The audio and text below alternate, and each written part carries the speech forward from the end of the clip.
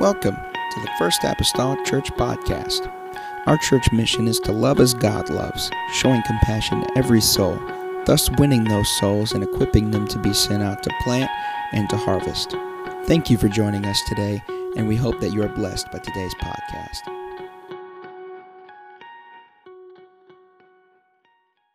Stand with me and meet me in the book of 2 Samuel.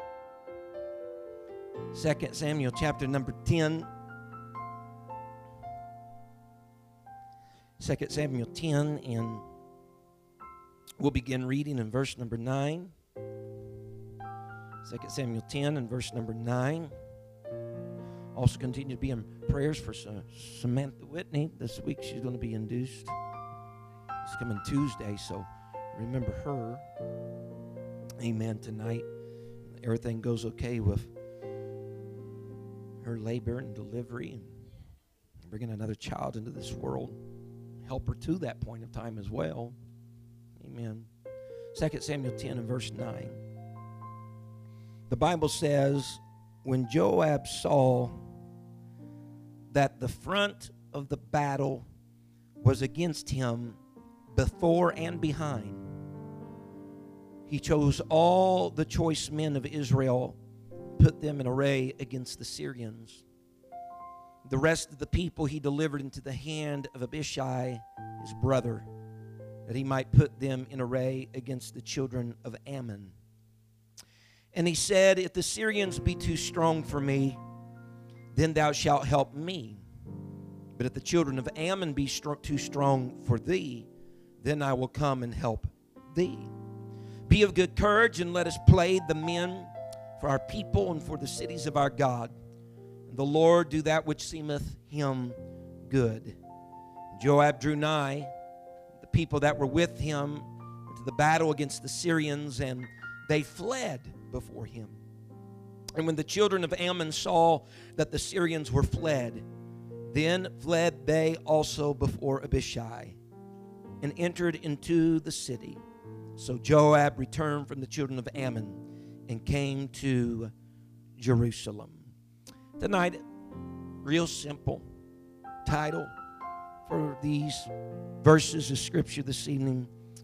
I just want to entitle it this: we're in this together. We're, or we are, if you'd prefer that, in this together. Look at your neighbor and tell them that. We're in this together. High tide, low tide, we're in this together. Let's ask God will help us for the next few moments. Father, I love you, Jesus, tonight. Oh, God, we want to be mindful, Lord, of you in this place. Praying, Lord, for the anointing of your Spirit.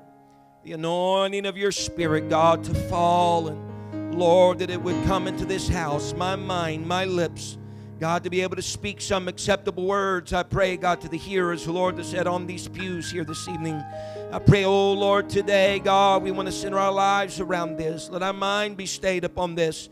God, to focus, Lord, for the next few minutes, God, upon what you might want to say, God, to the church. Your word says that the Spirit speaketh expressively, God, and we want to know what the Spirit has to say. Lord, here tonight, God, we open our lives, we open our minds and hearts to it, God, to be ready to receive it. In the lovely name of the Lord Jesus Christ that I pray. Amen and amen. And the church say amen. You may be seated tonight. We're in this. We're in this together. The terminology related to warfare, battles, call them whatever you may, opposition, struggle, none of those things are uncommon terms in the Word of God. These are not terms that are assigned to some group of people only from the first century or predating the first century, but they are expressions that are used even for the modern day church. Us as Christians even today. Paul told the Ephesian Christians in Ephesians 6 that there was a necessity for them putting on the whole armor of God. The word picture that Paul used was not that they were to put on a suit of God or a clothing of God or the gardening attire of God, but he emphatically said the armor of God. Even the notable psalmist David, with having a bend toward his musical abilities and talents and writing songs, as it were, stated, he said, "The Lord taught my hands to war, and his fingers, my fingers, to fight." He was just as much known as a man of war as he was a musician.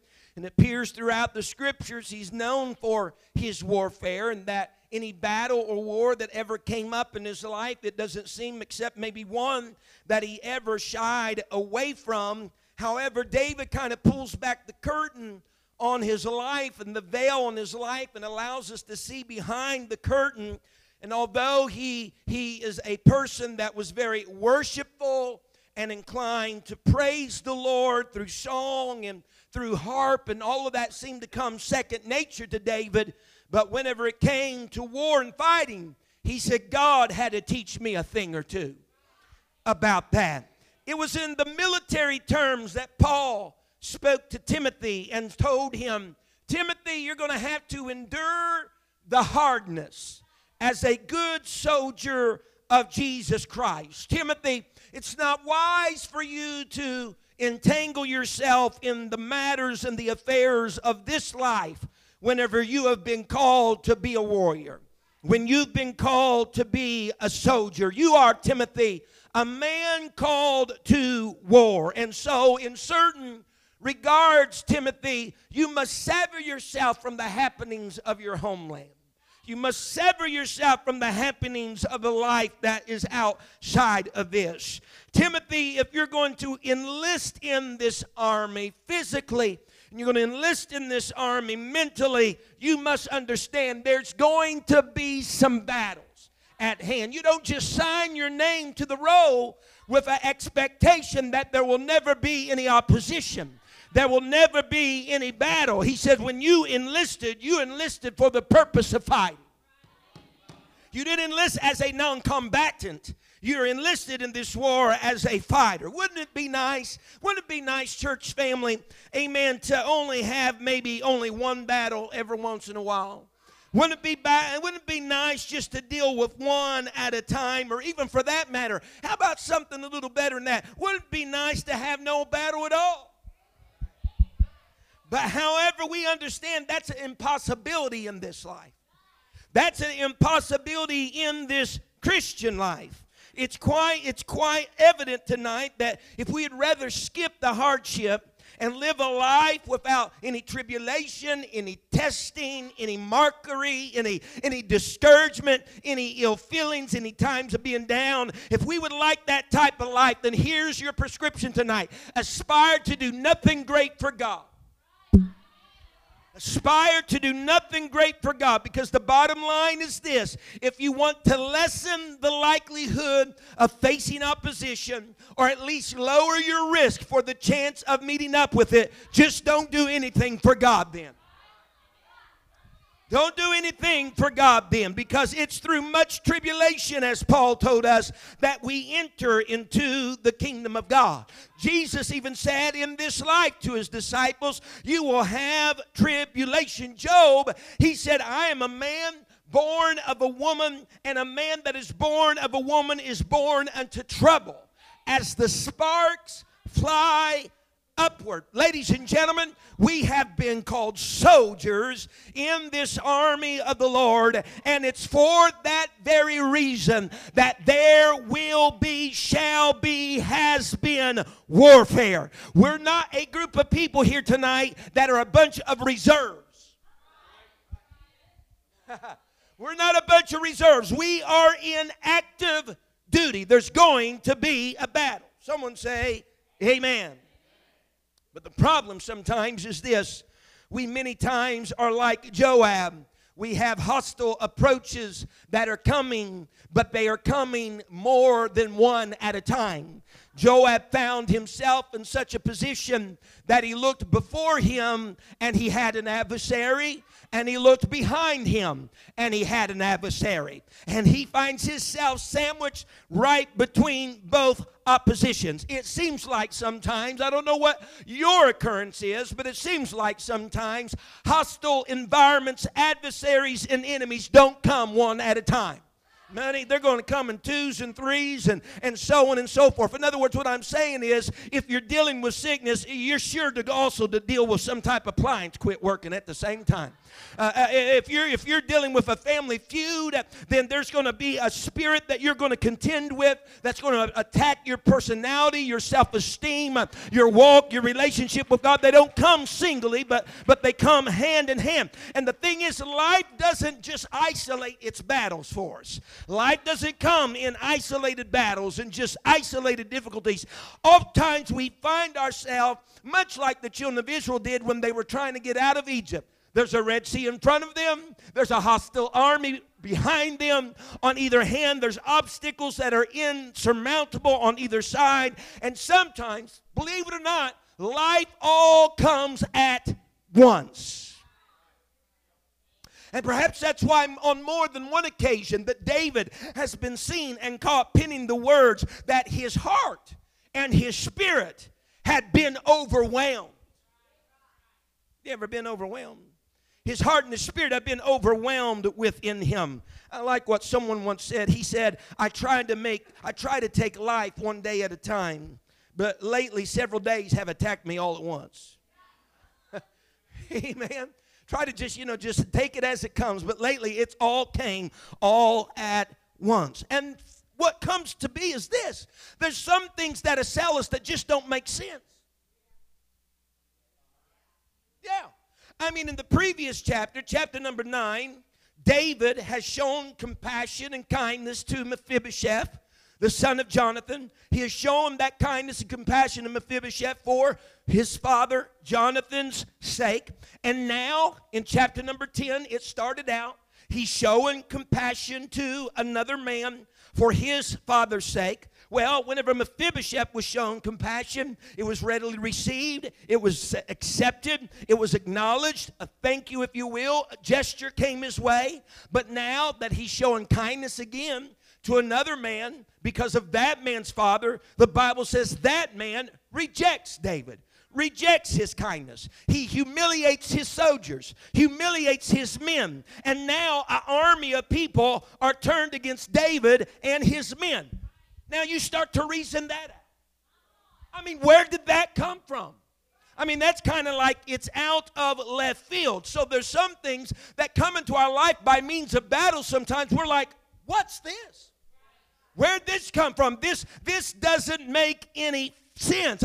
I'm in this situation, it would seem, for no apparent reason. By no undoing of my own, I find myself in the middle of the battle, and I am caught off guard. Someone say amen.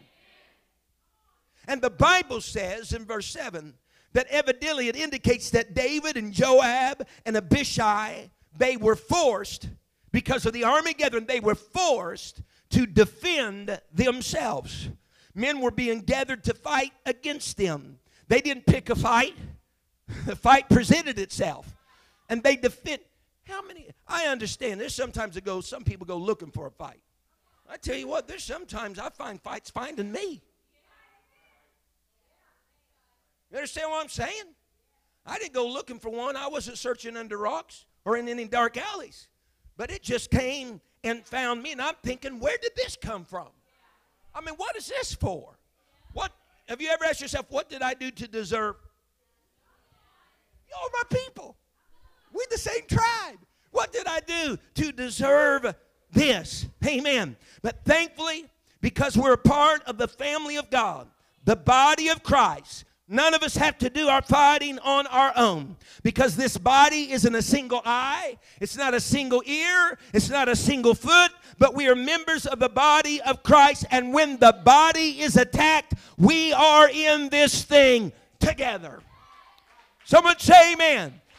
I told you before, but even in the military, even in the Marines, they train their soldiers. Boys, whenever you dig a foxhole and you're preparing for combat, you dig a hole big enough for 2 people to fit down inside that hole, because you want to know that you're not going to be fighting in this battle all alone, but there's going to be someone there strengthening you, uplifting your hands, someone that's going to be in the same predicament that you are, keep you so you won't panic, so you won't fret, so you won't throw in the towel. Amen. Amen. Just knowing that someone's there, even if you got to divide and conquer. It's comfort knowing that you're not in this thing alone. The Bible tells us that Joab had to do just that. Amen. With Abishai and David, they had to divide and conquer. Joab is looking before him, there's opposition. He's looking behind him, there's opposition. And he is in the middle. He's dealing with 2 fronts, if you will, of battle that's against him. Amen. And might I say tonight, sometimes we are in that position where our battles consist of what's behind us, our past, where we've been, and what's ahead of us. Our future, the unknown, uncharted territory of where God is taking us. Amen. Joab begins to read things well. The Bible states as though Joab was facing the gate. And so the Bible says the Ammonites were in array there at the gate of the entrance into the city. And there were Syrians out here then behind, out in the open behind Joab, arrayed behind him. And the Bible tells us that Joab thought to himself, I'm going to choose my best men for those that are behind me. I'm going to choose my best men for the Syrians. If I can draw just a line, he says, I'm going to choose the best to contend with my past. I'm going to choose the best to contend with my past. Amen. Because here's the thing about our past. Our past is so effective in fighting against us that you'll never reach your future if the voices and the persuasions of your past have their way. So Joab says, because it's hard to monitor what's behind you. Huh?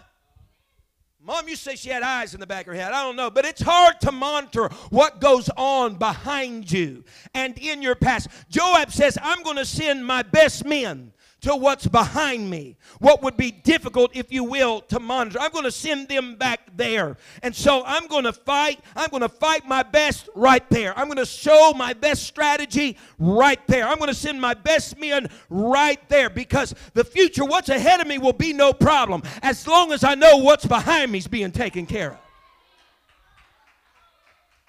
Someone say amen. And so the Bible says that when the children, verse 14, that when the children of Israel, when the children of Ammon rather, that was before Joab, whenever they saw that the Syrians that were behind him, amen, that they fled, the Bible says that the Ammonites also before Abishai fled as well. In other words, as there was the army there fighting against the past and fighting against those that were behind, whenever those enemies started to flee, amen, those that were in front got notice of them fleeing. They said, you know what? We have no competition here ourselves. We're going to head on out of town and get out of here as well. Amen. Joab had set what was in front of them in the hands of his brother Abishai. And so Joab's not overconfident. He's not thinking, I can do all of this by myself. I can do all of this alone. He knew himself and he knew his brother. He knew that they were not fighting separate battles. Listen, he knew they were not fighting separate battles. One may have been against the Assyrians and one may have been against the Ammonites, but both of those forces were on the same team. This boils down, maybe somebody said a few Wednesdays ago, everything that's coming against your life, they are all playing on the same team, folks. You might have one battle concerning your finances, another one concerning your health, another one concerning, if you will, just peace among the relationships of the family. They all are serving on the same team. And so even us in this congregation, I might not be facing what you're facing and you might not be facing what I'm facing, but what we are facing, they are all serving on the same team, and we are in this thing together. You might be fighting your health. Another one might be fighting the lack of wealth. But we're on the same team because what's against us are on the same team as well. We are not in this thing alone. And here's what blows my mind, Brother Gregory. If the adversary can get a team effort to come against us, I think we should be able to link arms to better our team. If they can get their mastermind and plan to come at this angle and that angle, we'll try this and that, and they're all serving on the same team, and they're doing it for the demise, if you will, of your family, your church family. How much the more should the church of the living God that's been purchased by his most precious blood be able to link together arm in arm, spear with spear, shield with shield, and say, I tell you what, we're not going under on this fashion. If they can have a form of unity, we're going to have a form of unity right here. Amen. It frustrates me to think that my adversary can organize an all-in group effort attack better than we can arrange our defense against the attack.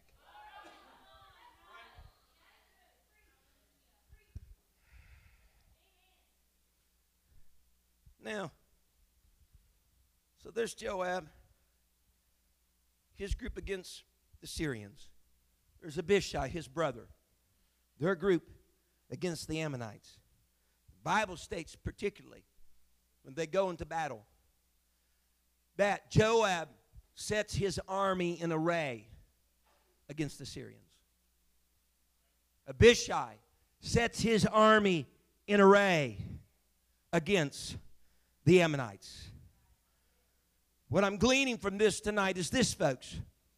They set their defense facing their trouble.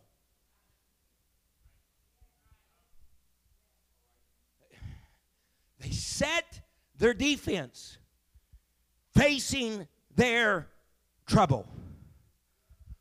When your defense isn't set up facing the opponent, let's take it in the realm of sporting events. Whenever the defense isn't set facing the opponent, that is when players in the realms of whatever sport you would wish to choose have mistakenly scored points for the other team. They got the ball and they ran to their opponent's end, score, and they did the happy dance, only to realize the crowd is somewhat silent because they had their defense set in the wrong direction.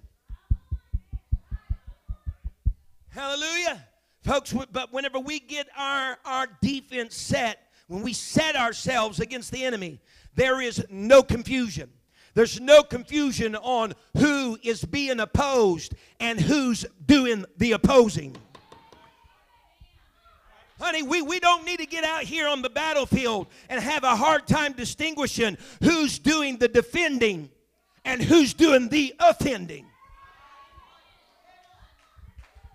We're in this together. We don't need nobody switching sides and trying to start scoring for the opposite team. We're in this thing together. I don't need you to change jerseys midstream and start going down a line that's rather against me rather than for me. I need you in this same boat, and we need to be headed in the same direction with the same mind, with the same goal, with the same intent. We're in this thing together. We must minimize confusion on the battlefield.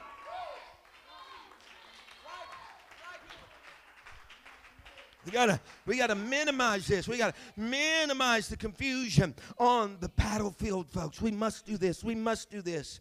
Amen. Because we're not going to hope our trouble away. We're not going to ignore it away. Huh?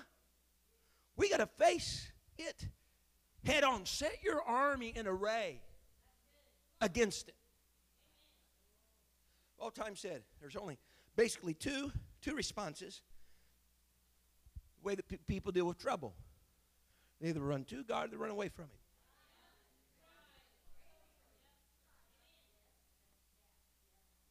And I have a hard time distinguishing whether you're on my team when you're running away.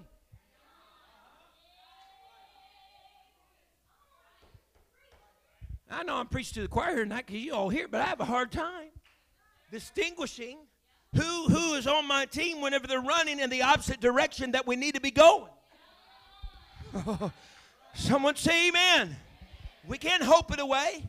We could go over here and crawl in the corner and suck our thumb and assume the fetal position and just think, well, one of these days it's all going to be okay. It's going to get better. It's going to get easier. Folks, it's just going to get harder. But you're going to have to square your shoulders back. You're going to have to put your cleats down in the ground and say, I'm here to stay. I'm in this thing. I'm here for the long haul.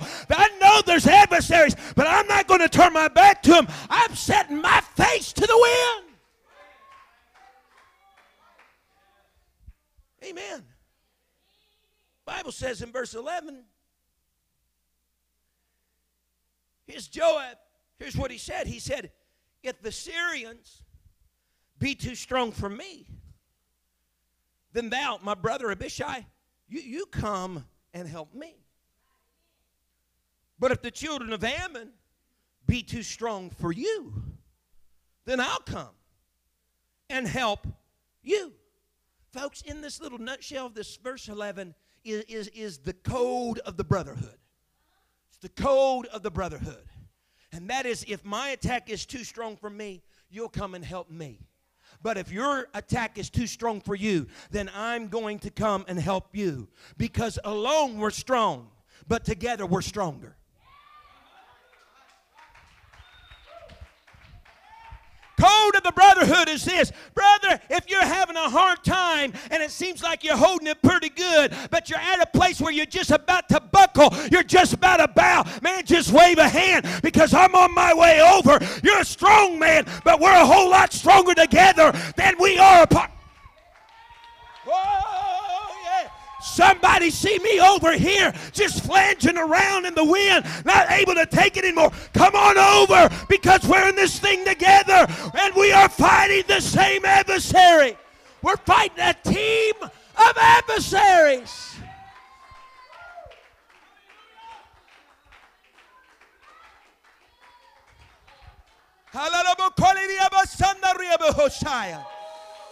Yes, yes, yes, yes, yes.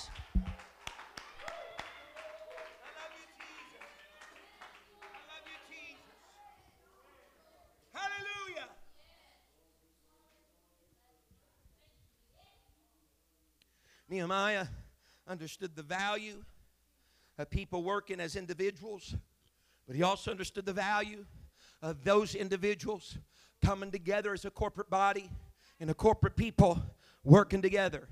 The Bible says in Nehemiah 4, when they're at that stage that the wall is halfway built, halfway there, halfway to that place of having succeeded, building the walls and putting the gates and bars back upon the entrances and the exits to the town and city of Jerusalem. He said, and I said unto the nobles in verse 19, to the rulers and to the rest of the people, he said, the work is great and large, and we are separated upon the wall, one far from another. He says, in what place therefore ye hear the sound of the trumpet. Sound of the trumpet, with the distinction of the sound, was an assembly for war. He said, in what place therefore ye hear the sound of the trumpet, resort ye hither unto us, and our God shall fight for us. You know what Nehemiah is saying? He says, I know you are rebuilding the wall over here in front of your house, and I know you got preoccupation with things that's going on in your life over here, and I know we're separated, and at times it feels as though we're far distanced from one another, from each other's circumstances, issues, and situations. He says, but I'm here to tell you, if my eyes or my ears pick up on an enemy, if my eyes or ears pick up on an adversary, there's the man that holds the trumpet standing by me, and he's going to sound it, and there's going to be a rallying point so that we're going to come together, not as you and you, as Fred and Paul and Nick or whoever. He says, but we're going to come together as one unit, as one family, as one entity, as one church, and we're going to go to battle because, honey, we are in this thing together. Together. Hallelujah.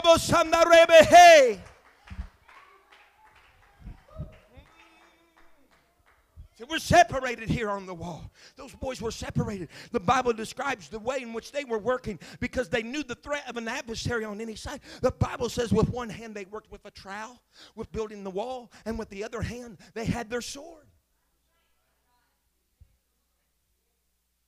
It was such a compromising position. They just never knew. They couldn't totally give themselves to the work because there was the by chance of fighting that was going to be needed. But they couldn't totally give themselves to the warfare because something still needed to be built. Honey, that's our place. We need to have our hands full in the First Apostolic Church. When we're not fighting, we need to be building. And when we're not building, we need to be fighting. But you can't lay down the trowel, nor can you lay down the sword. You got to keep your hands full. If you've been going around saying, you know what, I just feel like I'm busy all the time, my hands are full. It should be, because we are in war and we're in a building project. And both are needful and necessary and important for the kingdom of God.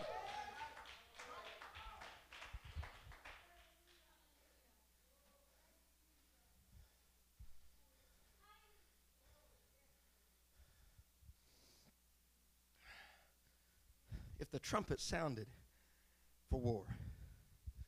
They were in that together. And Joab was letting Abishai know in 2 Samuel 10.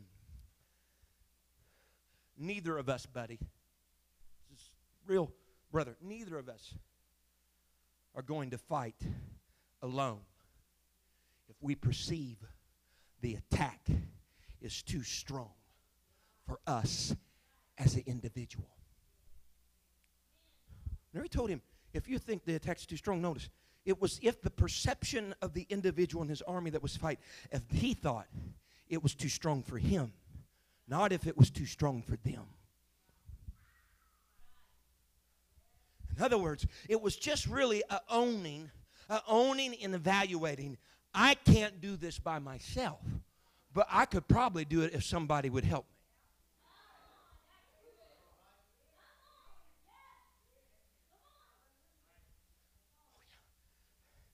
I'm telling you right now, I can't do this by myself.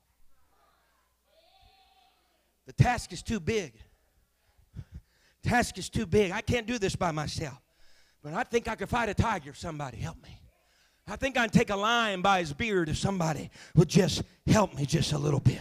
Amen. And so he's just letting him know we're not going to be fighting this thing by ourselves. Folks, we're not scaling. We're not scaling no mountain by ourselves. Whenever Moses had Joshua and the children of Israel down in the valley fighting against the adversary, the Bible says that Moses went up the mountain, but he did not go by himself. And whenever his hands got too heavy up on the mountain, when they were up, there was victory happening. When they were down, they were being defeated. But when his hands became too heavy for, amen, holding them up, the Bible says what went up the mountain was there, Aaron and Hur, to help him keep his arms lifted and steady until the victory came. Someone hear me. We need some until the victory comes, people. I don't know if I'm knocking something over. We need some until the victory comes, people. Not till lunch comes. Until the victory comes. If Joab joined Abishai, Joab's not cutting out after the army that he was against gets defeated. No, he's staying until the Ammonites are defeated too, the army that his brother was fighting against. Everything is not well unless all things are well. Does that make sense? Everything is not well until all things are well. And I'm not just talking about for me, but me and you. And you. And because whenever one rejoices, all. And whenever one mourns, all. Because we're in this thing together. Amen. Verse 12. When we look at verse 12, there's the ultimate cry. The ultimate cry was this, that everybody, this is the cry of Joab before they even enter it. Everybody is going to have to do their part. See, let us play the men today. You can keep that up there. We must play the men today. Another version says it like this. We got to act like men today.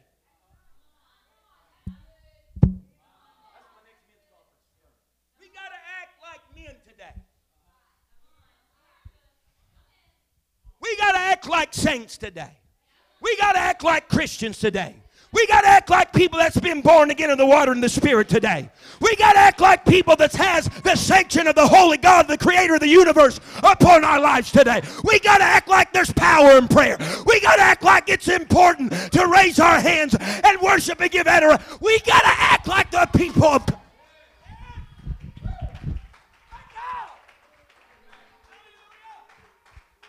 We got to act like men today. He says we got to act like men. We got to do our part. We got to do our part as soldiers. We got to do our part as warriors. You got to set, you got to set an array against them, and I got to set an array against them. You got to, I can't be over here worrying whether or not you're doing your part.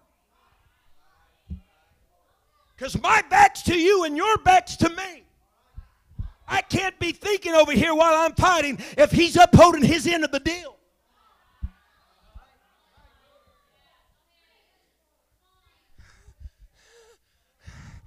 So we got to do our part. We got to act like men. We got to act like men. But here's where the rubber meets the road. We got to do our part. Someone says, I'll do it. We got to do our part.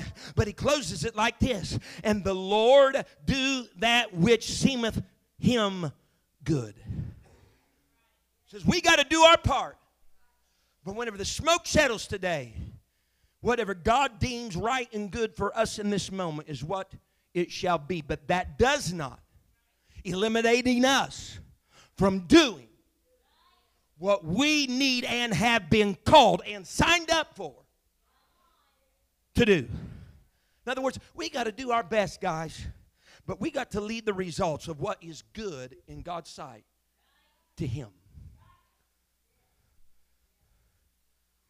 Whether what's good to God is victory, here's the one that's hard to swallow, or whether what's good seemeth good to God is defeat by our standards. When we lay our heads down to rest at night, victory or defeat, what seemeth good to God's been done, and we'll lay our heads down at night if we've done our part, knowing just that. We done everything that we knew to do, and we upheld our end. There's supposed to be consolation in that. My wife tells me this quite often. Concerning services sometimes. I might leave here sometimes frustrated down on myself by a message or teaching or something. And she always asks me the same questions. Did you study this week? Yes. Did you pray? Did you do? She goes through this. Yes. Then she says, you've done everything you could do. So I'm supposed to get consolation for that. Some days I do, some days I don't. But nevertheless, you're supposed to get consolation from the fact that whenever it's all said and done, you've done everything that you could, that was said.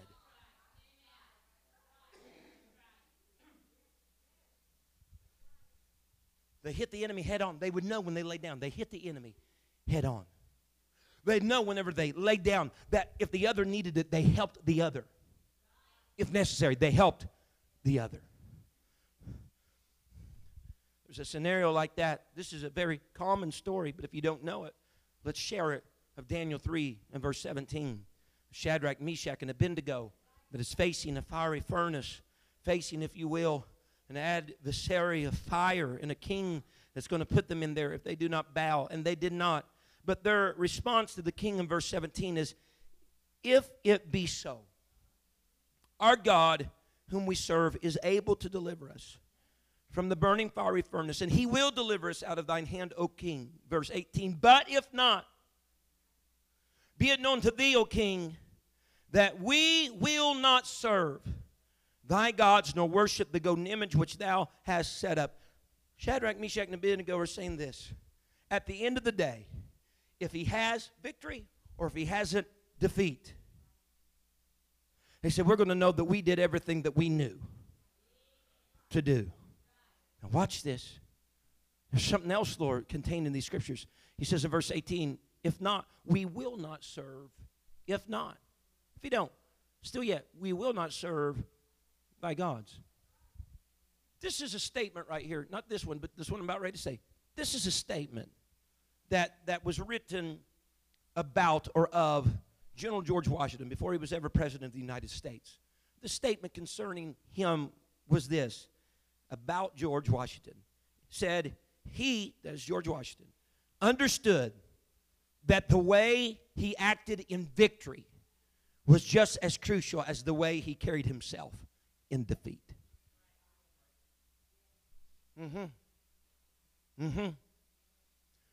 Not only that, with pending whatever the results were going to be for Shadrach, Meshach, and Abednego, their vow was this: even if today is going to end defeat, and almost as though even if we knew ahead of time right now it was going to end defeat, that's not going to change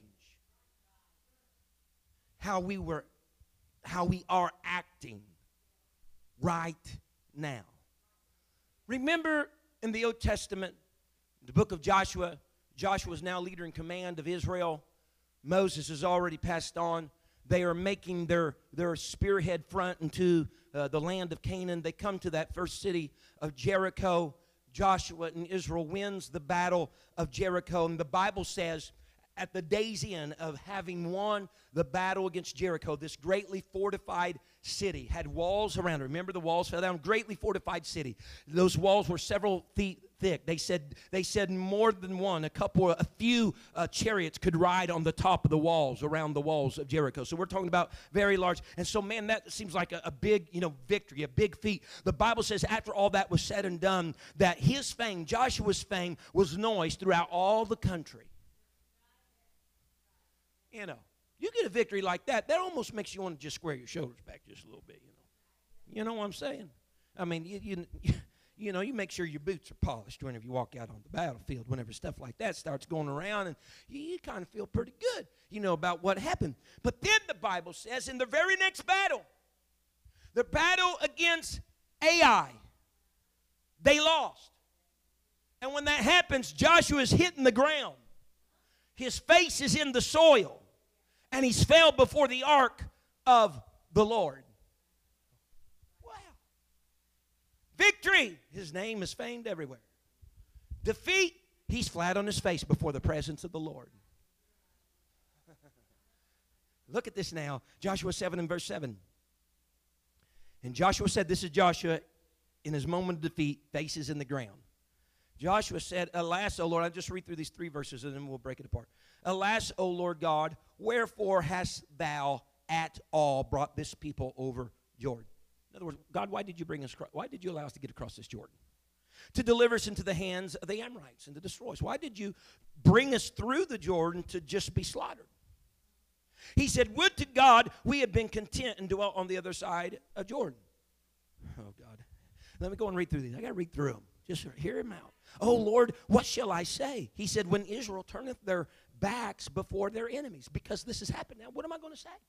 When Israel's tuck and tail and running now from their enemies. He says, for the Canaanites and all the inhabitants of the land shall hear of it, and shall environ us round, and cut off our name from the earth. And what wilt thou do until thy great name? Listen. I'm going to whisper. We tend to confuse things after defeat.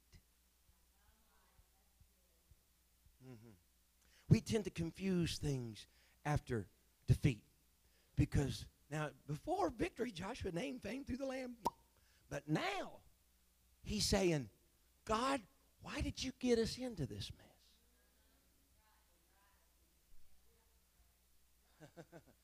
The boy not thinking straight. He not. Why'd you get us into this mess? And look at that phrase. Would to God we had been content.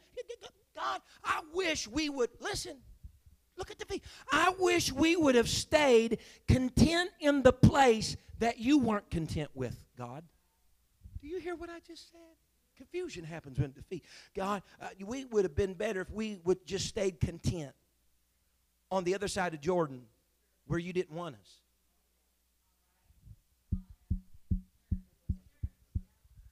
And then he said, what are we going to do? The children of Israel, the next time we go into battle, they're going to turn their backs before they're not going to hit them head on. They're not going to raid the army. They're going to turn their backs. You know what Joshua's saying? He's saying this failure right here will just result in another failure and future failures. And This tops it all off, guys. This really does. I can't wait to tell you. It tops it all off. Here's how confusing defeat can get. On all these other things, then he just finishes up with this. God, what wilt thou do unto thy great name? God, all this negativity, this defeat that's happened, God, how's all this reflect upon your name? Let me give you junior interpretation. I'm worried really about my name, God.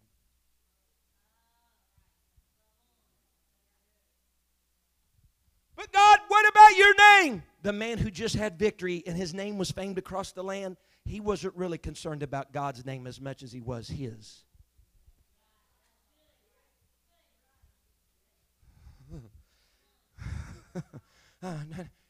You know, God, it kind of got out that I'm kind of a big thing.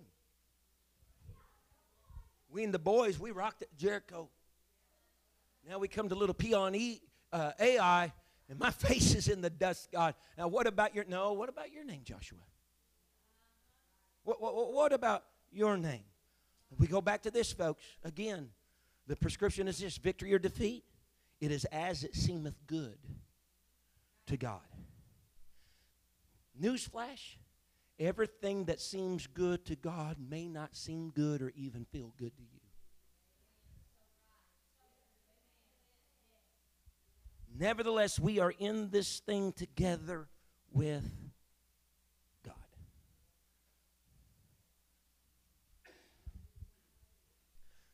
I wonder if whenever he was victorious, if he had placed his face in the earth before the presence of the ark. I know Achan had sinned and all this other stuff taking place, but I'm just talking about keeping a level head, a proper, constant, same, similar response in victory and in defeat. Now notice what happens. I'm coming to a close. I am, in case anybody's getting nervous. You're fine. Sun's still shining outside. You know. I should preach twice as long because there's about half of us here. So,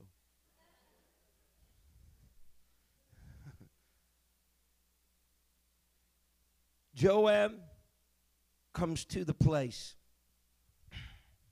whenever the Syrians began to flee from Joab and his army. The Ammonites catch notice of it that are on the front side, and they begin to flee from Abishai, his brother. Look now. So here's Joab with his army. Here's all the enemies, vicious enemies right here. Scoundrels, low down, dirty nothings. These guys begin to run. Tail tucked between their legs. They're like, Mommy. Okay. And then here's Abishai. Now Abishai's back is to Joab. They are not aware of the faring of each other unless someone denotes it, unless they call out to each other. And while Abishai is over here doing his fight, the enemy is leaving over there, and all of a sudden he knows. Seems like fighting hasn't changed here, but the enemy is leaving. Look what happens. Joab's victory becomes Abishai's victory because they're in this thing. A win for you is my win as well. And a win for me is your win as well. God blessed you financially. He blessed me. He healed your body. That's my win.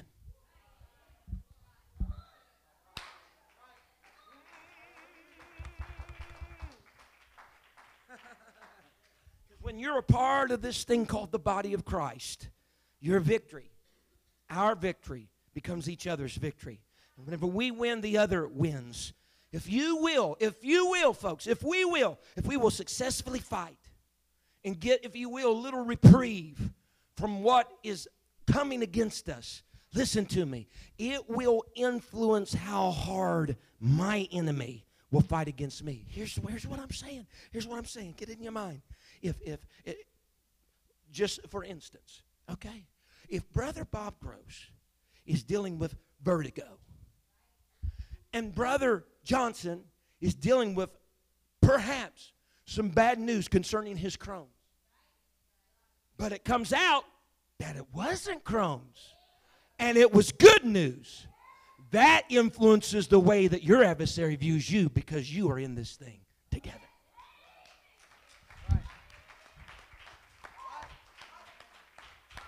Because this is a team effort. It's not fighting against the individual. They're fighting against a team. And if the team and the captain of their team is that successful on this front, he may be that successful on that front as well. So I'm backing up away from it. Yes.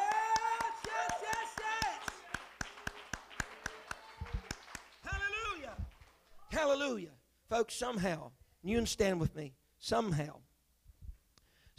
the adversary knows, he really knows, when we are truly in this thing together or when we're in this thing as individuals. He knows when we are playing on the same team, or in terms of basketball, Brother Andrew, whenever somebody's trying to be a ball hog. He knows when there's teamwork going on and that synergy taking place, and when someone's just out there to strike a name or a fancy or just trying to drive it all home themselves. He's also aware that if it becomes, he's aware of the dynamics that even Job has described in this chapter. He's aware that if it becomes too much for either of us, recruits are going to be coming in, filing in line to wherever the opposition is to strengthen the line of defense against the adversary. The Bible says this in closing, Deuteronomy 32. In verse 30, we see the occurrence of this phraseology in more than one place in the Bible. But the question is posed. It says, how should one chase 1,000? How should one chase 1,000? And two put 10,000 to flight? Except their rock had sowed them. In other words, except the opposing force, except their leader, their God, would have sowed them. The Lord had shut them up. He says in verse 31, he says, for their rock is not as our rock, even our enemies themselves being judges. He says, how could one put 1,000 and two 10,000? Because these are two. They're not operating individually. If they were operating individually, one would put 1,000 and another would put 1,000. But they're in this thing together. So one puts 1,000 and two puts 10,000. And mostly because our rock is not like their rock. He's not going to leave us dangling somewhere without some motive or intent, without doing what seemeth good unto him. I close with this last little quote. I really do. Part of this body of Christ. A long time ago, I pinned this down electronically and stuff that I keep together. And it's just good kind of tucked back in our minds and on our molars. Brother Pastor Court Chavis, he said this. He said, whenever you feel that you're having an attack that's coming against the church, whether that be one member or whether that be several members, he said it would behoove whoever is doing that to remember that it's not wise to attack a man's bride. Because we're all part of the bride of Christ, and we're in this thing together. If we bow our heads in this place tonight. Thank you for listening. If you would like more information about our services and activities, you can find us on Facebook, Instagram, and Twitter with the username FACMC. Again, that's FACMC. Thank you, and have a blessed day.